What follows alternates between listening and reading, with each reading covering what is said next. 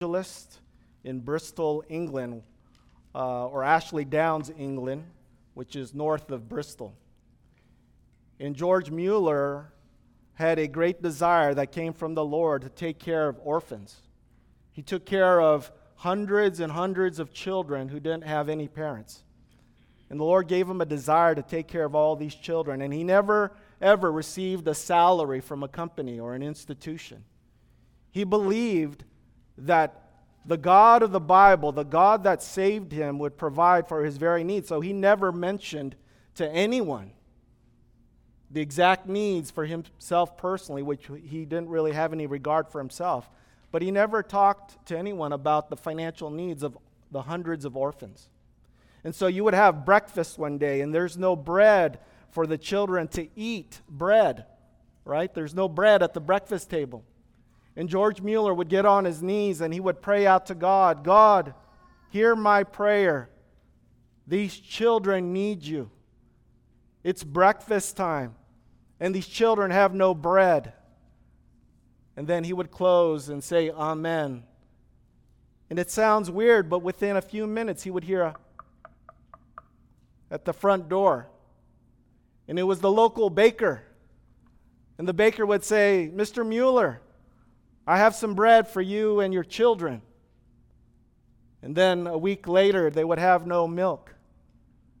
And George Mueller would pray, Lord, it's breakfast time again, and these children have no milk. Lord, please provide. And then within a few minutes, it was the local farmer with fresh milk from the cows. And he would provide gallons upon gallons of free milk to these orphans. And so George Mueller depended upon God. George Mueller believed that there was one true living God, and his prayer life proved that. So I would encourage any of you to read about George Mueller and his orphanages known as the Mueller homes. God provided for him. And why did God provide for him? Because God is gracious. God is kind. There was a promise in the Bible, actually 1 Peter chapter 5, that says, cast all your anxieties upon who? Upon the Lord. Why? Because He cares. He cares for you.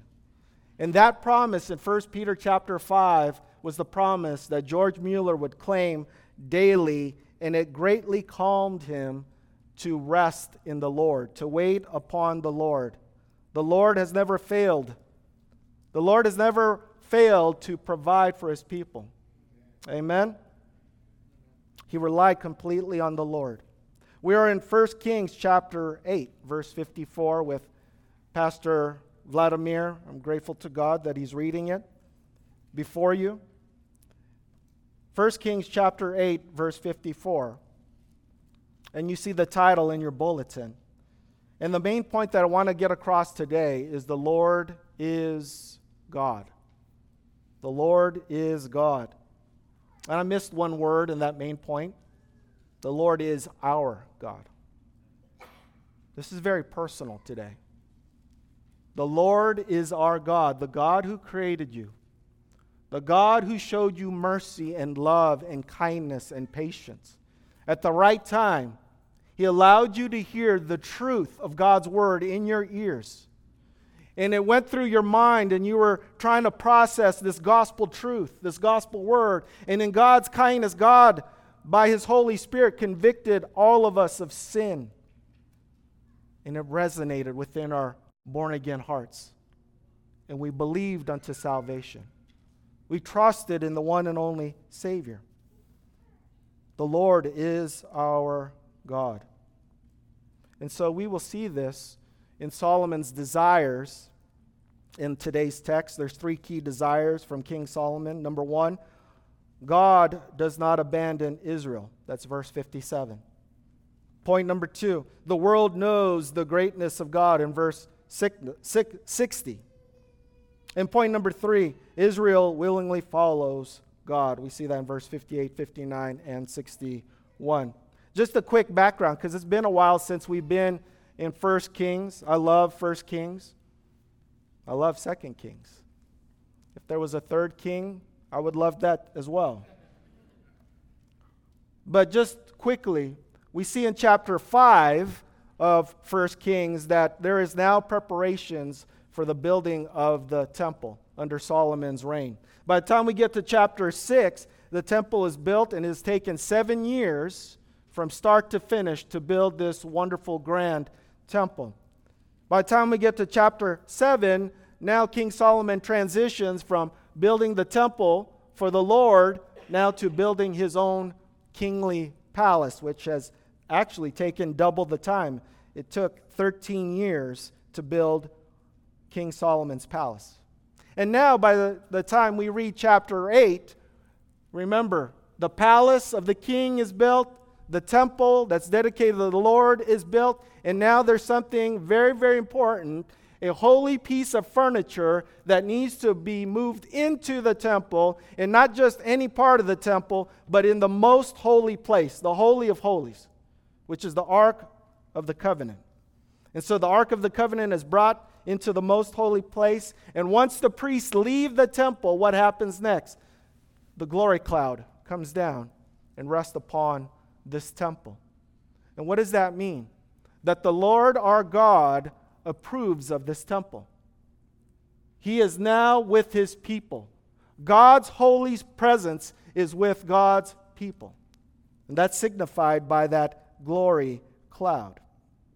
Being with God's people is very, very important. That is a major theme throughout the Bible.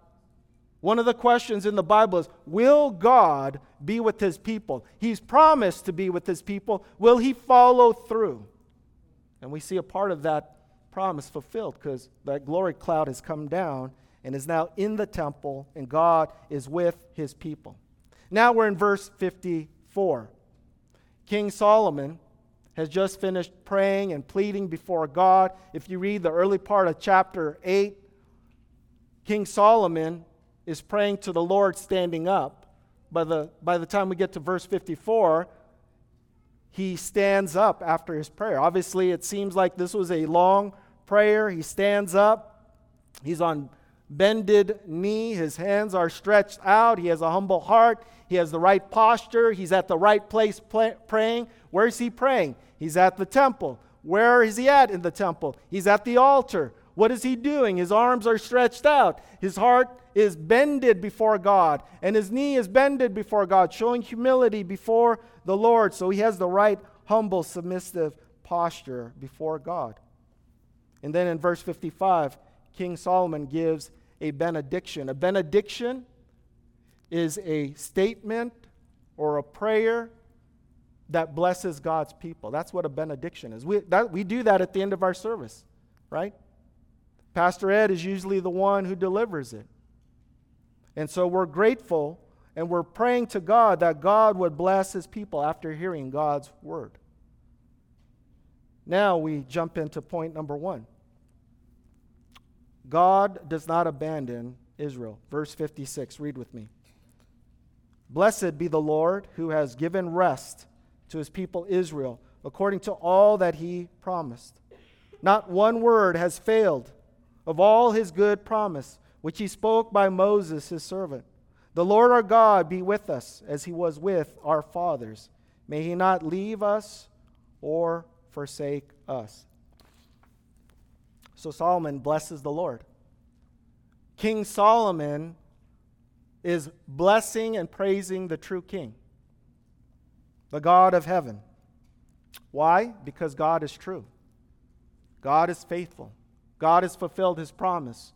And one of those promises is that God would give his people rest. Rest.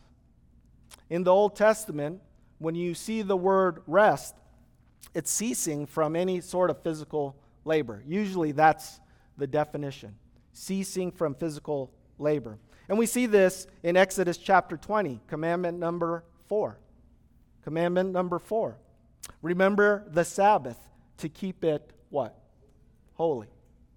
Remember the Sabbath to keep it holy. God had instituted a rhythm of work and rest. It's the 6-in-1 formula. 6 days of work, 1 day of rest. Not that God needs physical rest. God does not have a physical body. But what God is doing is He's setting the rhythm of life. That we are to work unto the Lord and we are to rest physically. So there's a physical blessing in that. However, when we get to 1 Kings chapter 8, this type of rest that we see in verse 56 is a rest from enemies. It's a rest from war and warfare. It's a rest from fighting. If you've read the Bible, you're going to notice that there's been all sorts of calamity with God's people and the enemies of God's people. And now this type of rest is a rest from war, which God has promised. And we see this promise in Exodus 33:14. Exodus 33:14. God says to Moses, "My presence will go with you, and I will give you rest." I will give you rest. God commands Moses to tell the people, you've received the law from Mount Sinai. Now it's time for you to depart from Mount Sinai and go into the land that I've given to you. Go into the promised land. But Moses has a major concern. And he asked the Lord, "Lord, will you go with us? If you don't go with us, it's no benefit to us to go. But we want to know, I want to know, will you be with us?" And what does God say? "My presence will go with you." My presence will be with you. See, what sets Israel, the nation of Israel, apart from all the other people groups at that time was the presence of God. It is the law of God that sets God's people apart, but it's also God's presence with His people. That's why Moses is concerned. Will you go with us or not? And so the Lord responds, "My presence will be with you, and I will give you rest." Here's another example of physical rest from enemies. We see that in Deuteronomy 12. And it says this in verse 10, "But when you go over the Jordan and live in the land that the Lord your God is giving you to inherit, and when He gives you rest from all your enemies around so that you live in safety." During the wilderness wanderings, there was a lot of challenges, but there was no rest for God's people. They continued to wander and wander and wander, and conflict upon conflict upon conflict. And now we're at the stage where Solomon's temple is built. And God promised His people that they would have physical rest from their enemies. In your Bible, your English Bible that is, you should have all caps. Capital L, capital O, capital R, capital D. The Lord. When you see that in your English Bible, which it should be in your English Bible, we're talking about the personal name of God that He gives to His people. That's Yahweh or Yevah, depending on what context you want to use.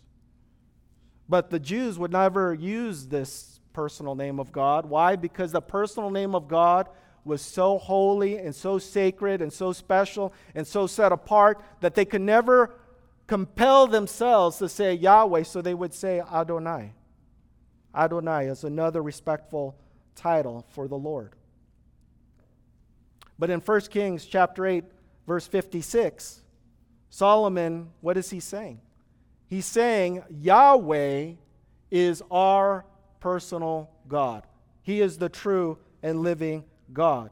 And so Solomon desires that Israel's God be with Israel, as He was with his fathers or their ancestors in times past. That's Solomon's desire, that God would never leave His people, that God's presence is always with God's people. The Bible's clear that God is faithful. God makes a promise, and He is the promise-keeping God. We see this in Joshua 21. Talking about rest again from enemies and possessing the land, and that all of God's promises will come to fruition. It says this in Joshua 21:45. Not one word of all the good promises that the Lord had made to the house of Israel had failed. All came to pass. I've said this once, I'll say it 1,000 times. Parents, we make promises to our children merely to satisfy them or pacify them for a moment in time. But it's a 50-50 chance that we'll actually come through on our promises. But when God makes a promise, it's 100 out of 100. It's impossible to God. It's impossible for God to lie. It's impossible for God to fail. It's impossible for God to not keep His promises. In other words, God keeps His promises. God keeps His word. And that's the point of this verse. All of these promises came to pass. In 1 Kings chapter 8 and verse 15, God is again faithful to His people and to His promise. And verse 15 says, "Blessed be the Lord, the God of Israel, who with His hand has fulfilled what He promised with His mouth to David my father." Does God have a physical mouth? Does God have a physical hand? No. That's language so that we as finite creatures can understand the infinite one. That God has fulfilled everything He said He would do. We get it. We understand it. See, for the Jews, one of their greatest fears is that God would abandon His people.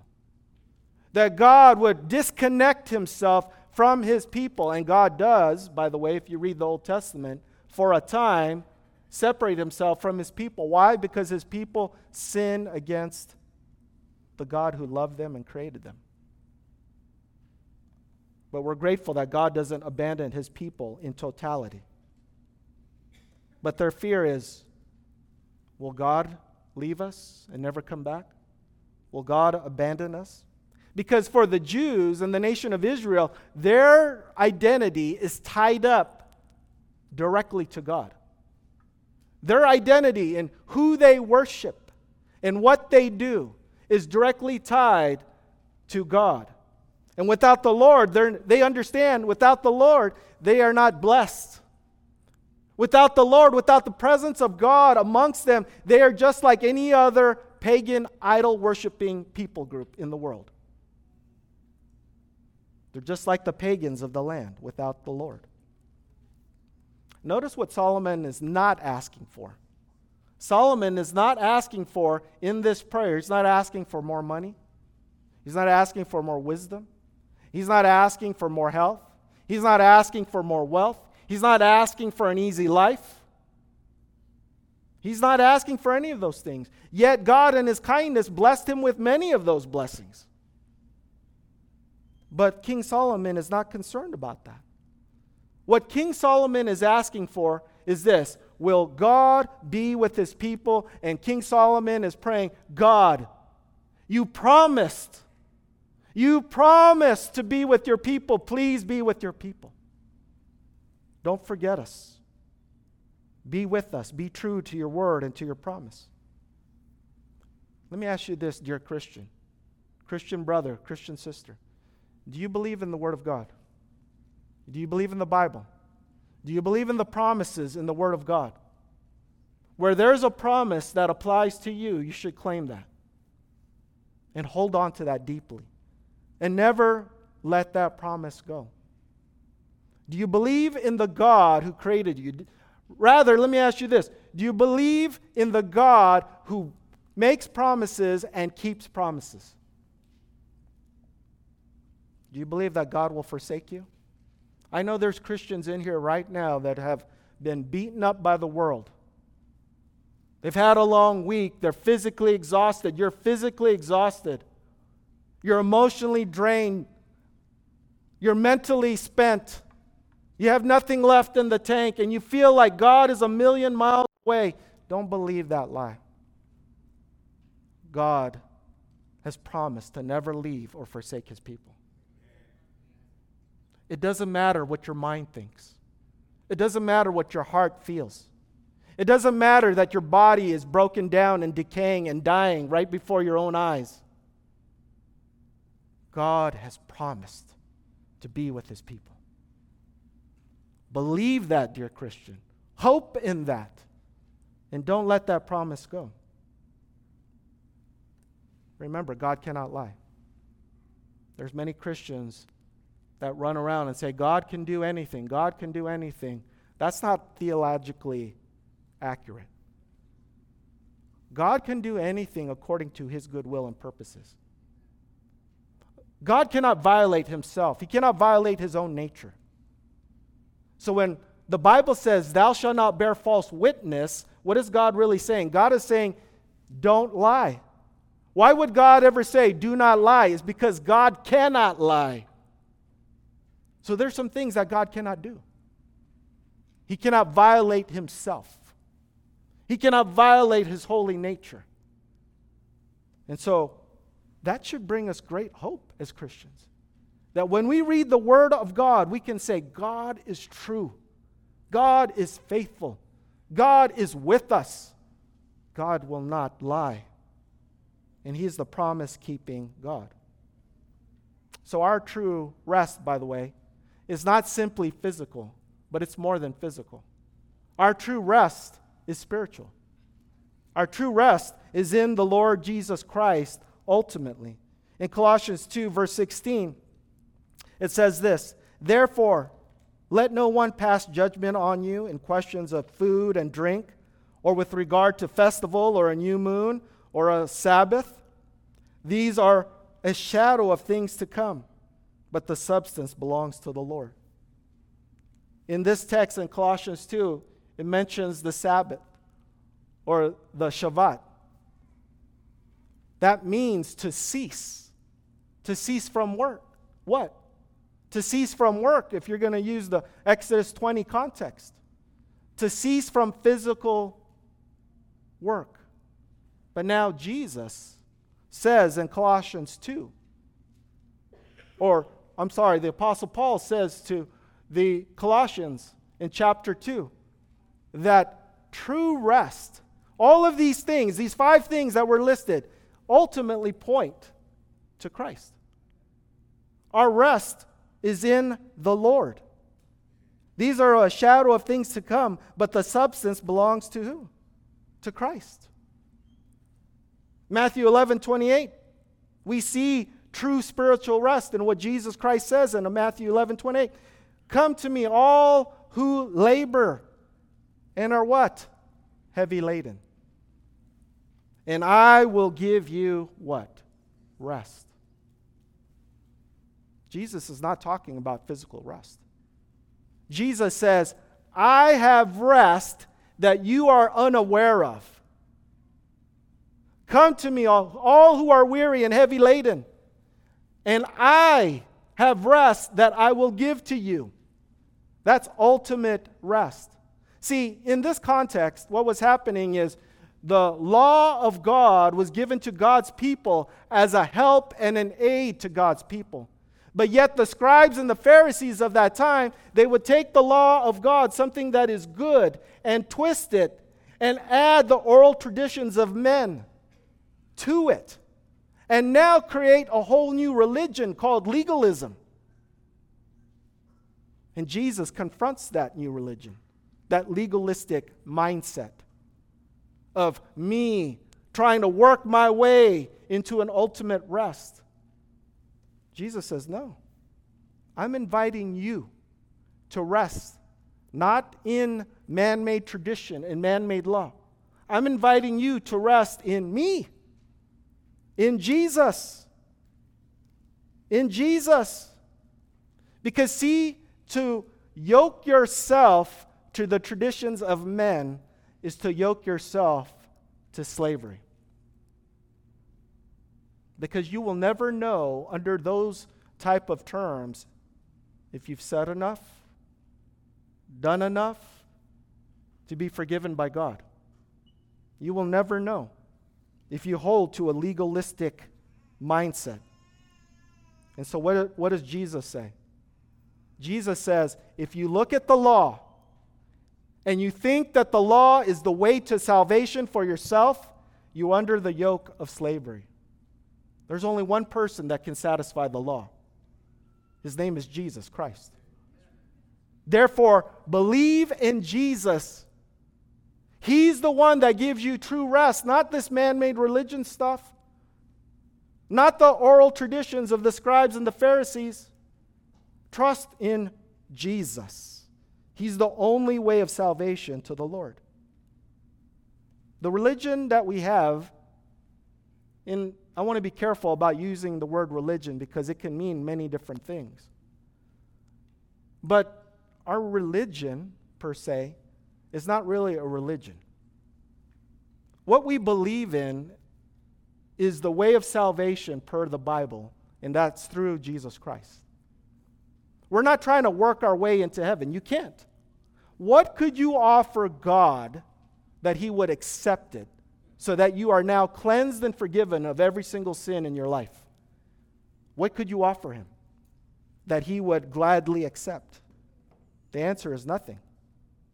Nothing. So when we think about rest, it's much more than physical. Old Testament rest in the Bible, in Exodus 20, when we read that account of the law given to God's people through Moses, that type of rest was rooted and based in creation. Right? Because if you read Genesis, God says, right? 6 days was work and 1 day was what? Rest. So rest in that context is rooted in creation.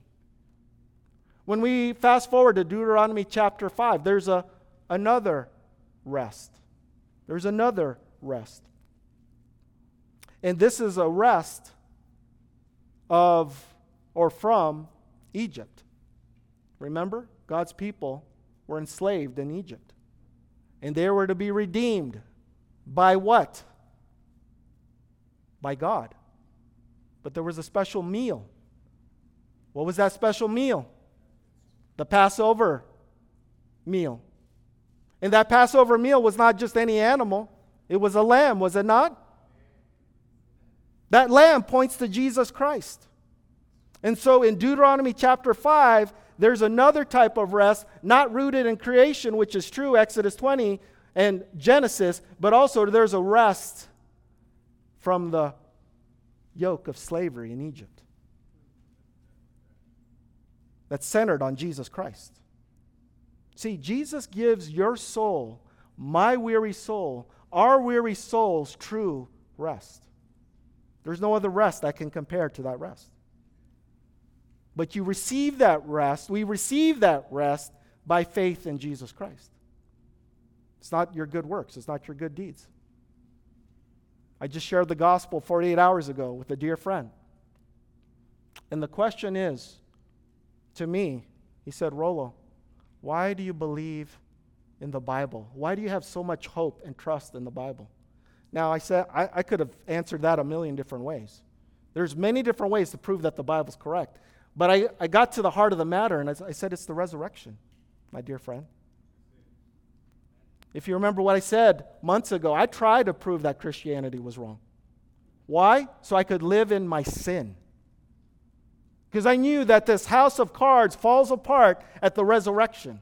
That's 1 Corinthians 15, by the way. If you've never read it, you should read that today. Because if Christ is not raised from the dead, our hope is in vain. So, the resurrection is one way, and I think is a major way to prove that the Bible is true. And if Jesus is raised from the dead, then the only way we can rest is by faith in Him. We hope in Him. We trust in Him. See, those of us in here today who are not Christians, please listen to me. If you're not a Christian, your soul is tired. Your soul is weary. Your soul is worn out. Why? Because you are right now carrying a weight that is so heavy that is absolutely killing you from the inside out. You are carrying a burden and a weight and guilt for your sins. And you're trying to figure out, why do I feel so bad? It's because of your sin. Because of your sin. Your sin has separated you from God. And now you feel the full force and weight of that upon your soul. And you're tired and worn out, and so you try to satisfy yourself. You try to renew your strength through drugs and alcohol and pornography and gambling addictions and kicking the dog and the cat and everything else in this world. And at the next day comes along and you feel the same exact way again. And you feel it all over again the next day and the next day and the next day.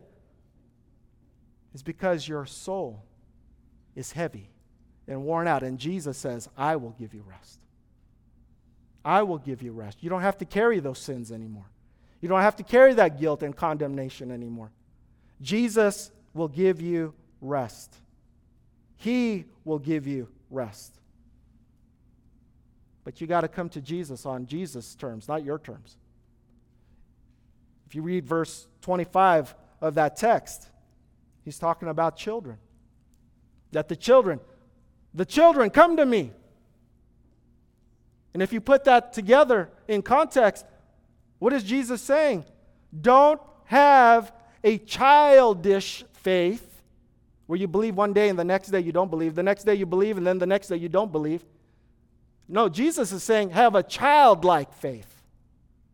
Believe as a child who loves their father, loves their parent. A childlike faith. A simple faith. Believe upon the Lord. And so, God has given His one and only Son, Jesus. Those who have personal faith in Him have true rest. I know I'm belaboring the point, but it's important. You cannot come to Jesus in pride. You cannot come to Jesus in physical strength. You cannot come to Jesus in the prowess of your intellect. You come to Jesus as a child, and you believe upon Him. And His yoke is easy. Why would Jesus say that? So Jesus says, I'll give you rest, but you got to take my yoke upon you. And to have a yoke upon an animal is to steer them and guide them and hold them to go a certain direction. Right? But Jesus says, my yoke is easy. Why would He say that? His yoke is easy compared to man-made dead religion. It's easy compared to man-made legalism. So I want to encourage you, non-Christians, quit carrying around this heavy burden. Be forgiven in Christ. Come to Him, and He will give you rest for your weary, tired, worn out, exhausted souls. But you got to come to Him on His terms, not yours. Point number 2, the world knows the greatness of God. Look at verse 60.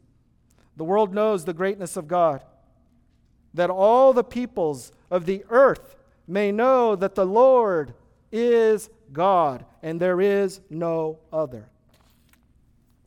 Why does King Solomon bless the Lord? He blesses the Lord because God is faithful. God is true. God cannot deny Himself. And Solomon wants Israel to honor the Lord.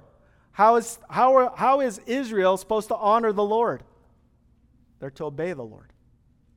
They're to obey the Lord. And so Solomon prays that the world may know that the Lord is God. That the Lord is God. What is Solomon actually saying? Solomon is worried and concerned about the universal glory of God on a global scale. We're talking about the glory of God worldwide. And King Solomon talks about this and prays about this. And why would the universal glory of God be a concern for him? The answer is in the verse. The Lord is God. Why? Because there is no other God. That's the basis. That's the basis. There is no other God. Exodus 20, verse 3. This is the first commandment. You shall have what? You shall have no other gods before me. Before me literally means before my face or in my presence. You shall have no other gods before me. That's commandment number 1, Exodus 20, verse 3. The Lord God is sovereign. He is the creator. He created you and He created me. He created Israel. He claims Israel as His own. And so He says, there are no other gods. You shall have no other gods. I claimed you. You belong to me. You don't belong to another person or entity or deity. But as the old saying is, commandment number 1 leads to commandment number 2. This is verse 4 and 5 of Exodus 20. You shall not make for yourself a carved image or any likeness of anything that is in heaven above, or that is in the earth beneath, or that is in the water under the earth. You shall not bow down to them or serve them, for I, the Lord your God, am a jealous God, visiting the iniquity of the fathers on the children to the 3rd and 4th generation of those who hate me. When you take the word jealous and apply it to mankind, there's a negative connotation there. In other words, do not take pleasure in another man or woman's property. In other words, be content with what you got. Be content with what you have. Do not be jealous. So that's the word jealous as it applies to us, humanity. But when we take that same word jealous and apply it to God, that has a whole different meaning. It has a whole different meaning. God is absolutely jealous for His own glory, His own reputation, and His own name's sake.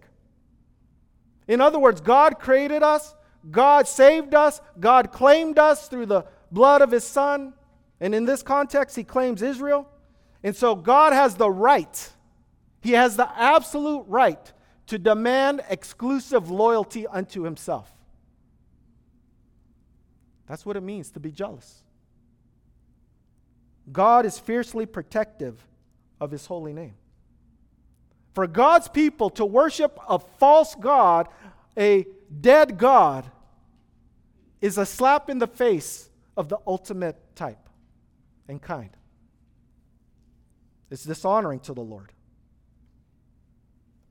That's why God's people recites in Deuteronomy 6, "Hear, O Israel," what? "The Lord our God, the Lord is" what? Multiple? No. One. The Lord is one.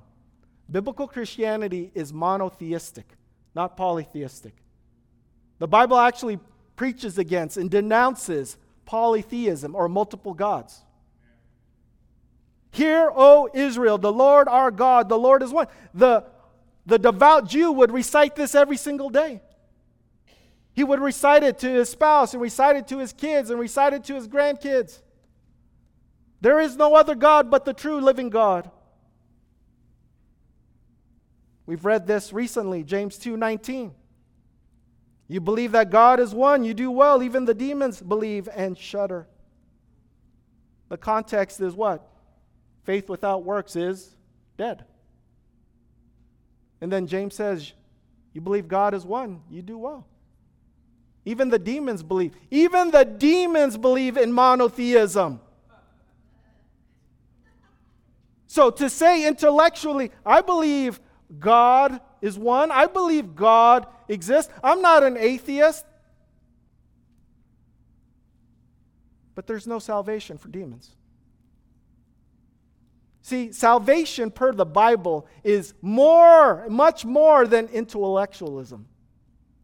You can agree with all the facts of the Bible. God is one. God is real. God is all powerful. God is everywhere. God knows all things. You can agree to all those biblical facts, but do you have a personal reliance, a personal trust upon the Savior, Jesus Christ? That's the question. If you don't, then your theology is no better than a demon. What are you going to do at the end of your life? When you say, I believe in God, demons say that. The Mormon church down the street says that.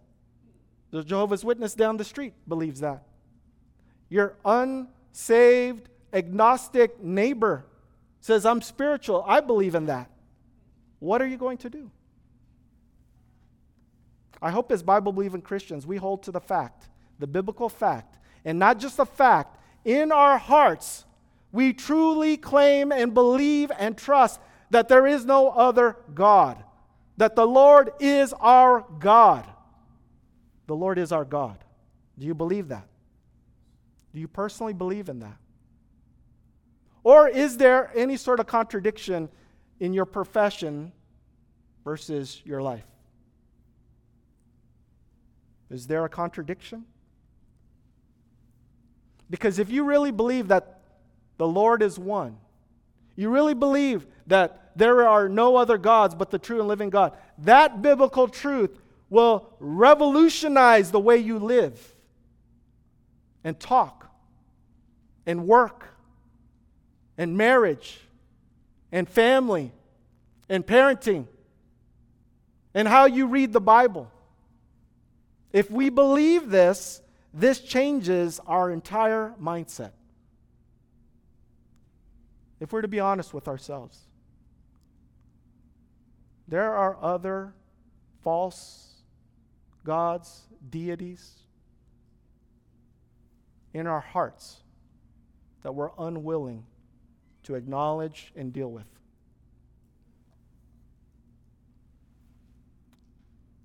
Ask someone that you truly depend on, that you trust, somebody who's close to you. Ask them, are there any idols in my heart that I'm unaware of? And let them have the freedom to speak openly to you. Because if they're honest and they love you, they're going to tell you there are idols in your heart. There's idols in my heart.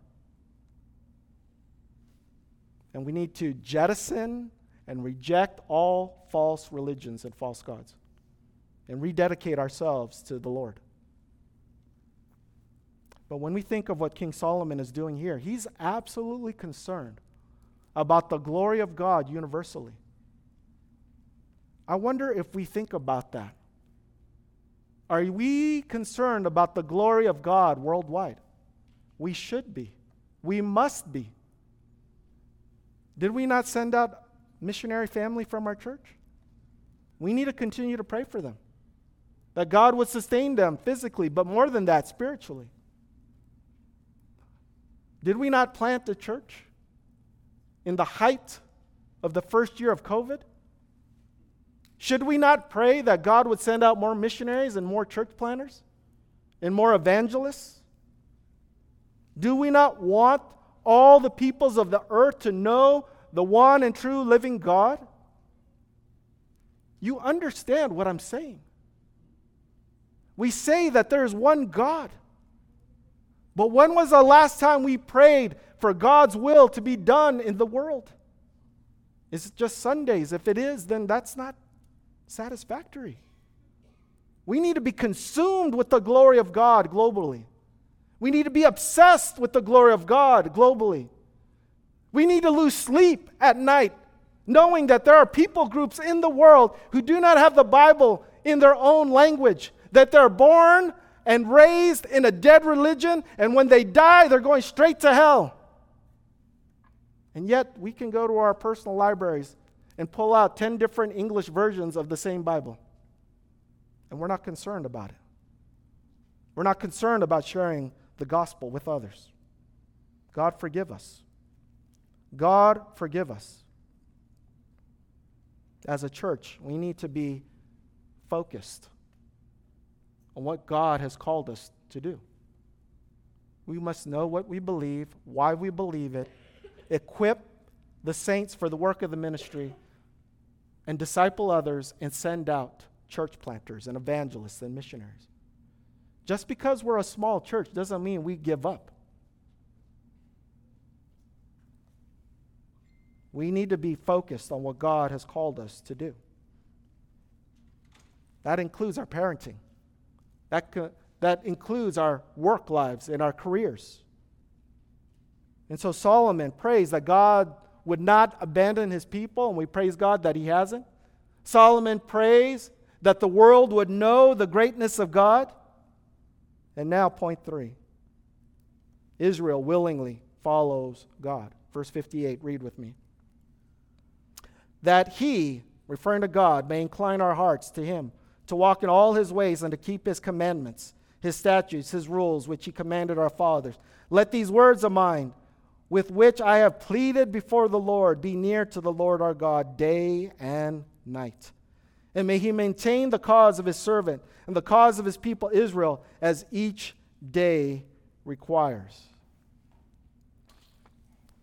Solomon prays a very heartfelt prayer, and he's concerned for God's people.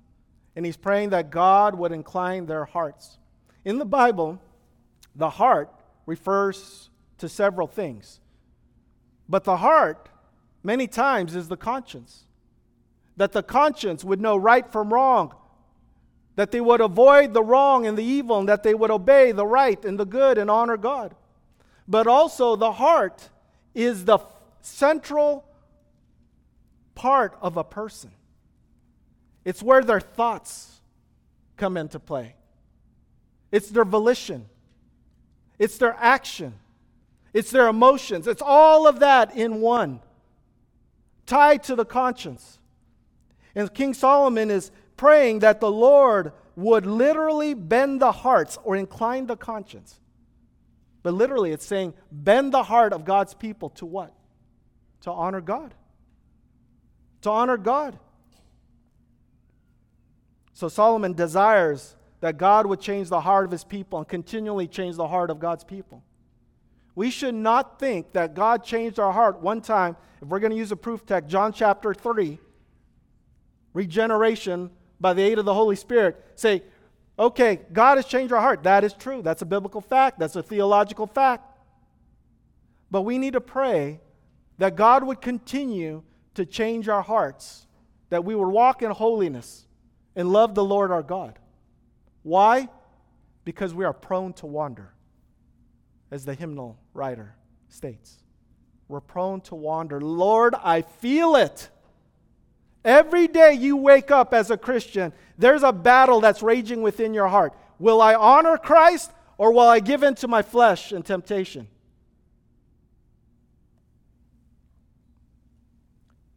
Solomon is praying that God's people would walk. What is that? Behavior that's conformed to God's word.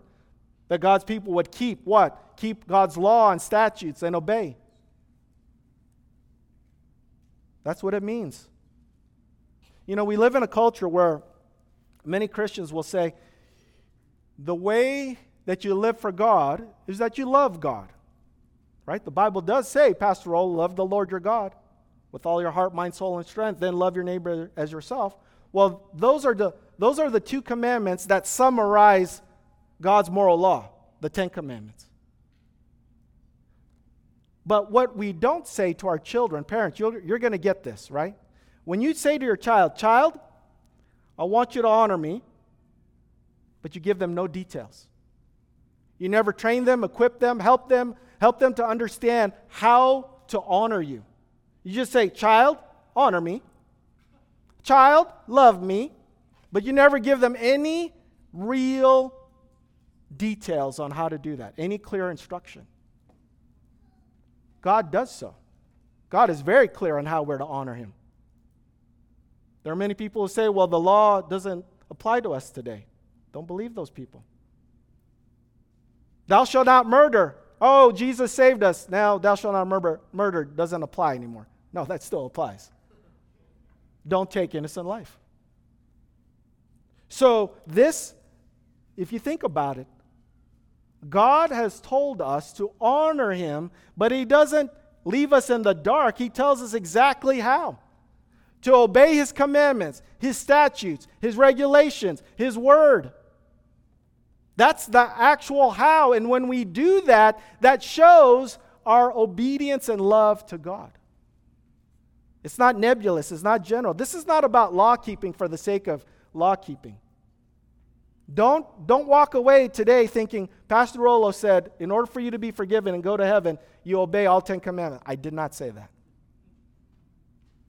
But if you are born again, you obey the 10 commandments because you know it honors God. It honors God. So this is all about honoring God. God has revealed in his law who he is and what he requires of you. And then in verse 59, let me just quickly go through this. He says, let these words of mine. What is Solomon referring to? He's referring to his entire prayer. His entire prayer. It's this prayer of dedication, but really this should be a prayer, Solomon's prayer of forgiveness. Let me give you one example. I don't have time to go into all of this. But turn to verse 33 of the same chapter, 1 Kings chapter 8, verse 33. Remember, Solomon is praying to the Lord, and this is what he says in verse 33. When your people, Israel, are defeated before the enemy because they have sinned against who? Sinned against you. And if they turn again to you and acknowledge your name and pray and plead with you in this house, talking about the temple, then hear in heaven and what? Forgive. Forgive the sin of your people, Israel, and bring them again to the land that you gave to their fathers. If you read that whole prayer, Solomon is saying, Lord, when your people sin, when your people sin, when your people sin, when your people sin, and they turn from their sin and they pray to you in this place, forgive, O God, forgive, O Lord, forgive, O King. Solomon knows that God's people need God's help because God's people are prone to wander. God's people are going to sin. And Solomon, being the wisest king in the Old Testament, knows that this is going to happen. And this is Solomon's daily prayer. God, forgive your people. These words that I have said to you, please don't forget us. Don't take your presence from us. Maintain our request. Hear our cause. Sustain us by your word and by your grace to keep your commandments and honor you. Verse 61 says, let your heart therefore be wholly true to the Lord our God, walking in his statutes, keeping his commandments as at this day. What's interesting about this verse is we would all agree that we are to completely, wholeheartedly be devoted to the Lord. But if you have to ask the question, how? How are we supposed to do that? God's people? It's in the second half of the verse. Walking in his statutes, keeping his commandments. That's how you're to do it. Not to gain salvation, not to be forgiven by God, no. It's to honor him. It's to love him. It's to obey him.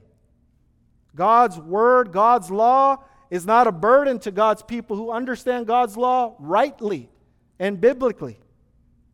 And so Solomon ends this prayer by charging the people, Lord, make these people's hearts wholly devoted to you. And he charges the people with that. That the Lord their God would always be the Lord their God by obeying God's word. It's very clear how they're supposed to do this. So the Lord, or the law, is good. The law is good if one uses it wisely. Wisely. There's a story of an atheist having a conversation with a Christian. And the atheist chastises the Christian. The atheist says, I'm going to prove to you, dear Christian, that God does not exist. God, kill me right now. That was his request to God in front of the Christian. God, kill me right now. And he looks to the Christian, look, I'm still alive. I'm not dead. Your God does not exist. And the Christian says, no, my dear friend. You've proven nothing except that God is gracious to wicked sinners like you. God is patient with you. God is long-suffering with you. And so we praise God. As Christians, God has been long-suffering towards us. God has been kind with us. God has been merciful with us. How do we know? He hasn't abandoned you or me. He's given you Christ. And when Christ descended upon the throne 40 days after his resurrection, what did Jesus say? When I leave, I will give you another. Another Jesus? No. I'm going to give you the Comforter and the Helper. If I don't leave, He's not going to come. So I'm going to leave, and the Holy Spirit, the third person, God of very God, is going to be not simply with you, but He's going to be among you and in you and fill you. And so He doesn't abandon us. God is faithful. We must continue to pray like Solomon, Lord, incline our hearts to you.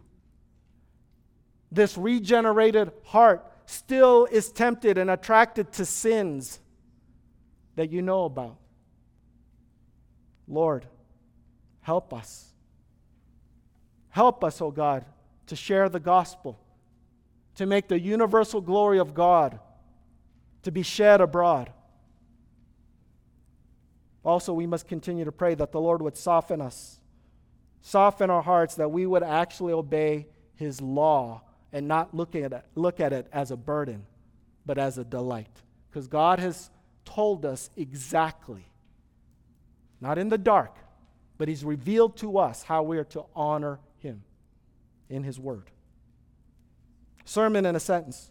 Christians are to be completely devoted to the Lord. And the best way to accomplish this is to study and apply His written Word for our benefit and His glory. Let's pray. Father, we thank you, O God, that you hear us because of Christ. We heard a word that comes from you and you alone. And we admit, O God, that our hearts are prone to wander, that our hearts are tempted by things of this world that we should not be tempted by. And it attracts us and it captivates us. And Lord, we ask you to help us and forgive us. Lord, be with us now. You promised to never leave us or forsake us, and we're grateful for that. So be with us now as we continue to worship your great name, and be with us in our marriages and our families as we work in the world. Help us to point others to you. Help us to be obsessed by the glory of your great name. In Christ we pray. Amen.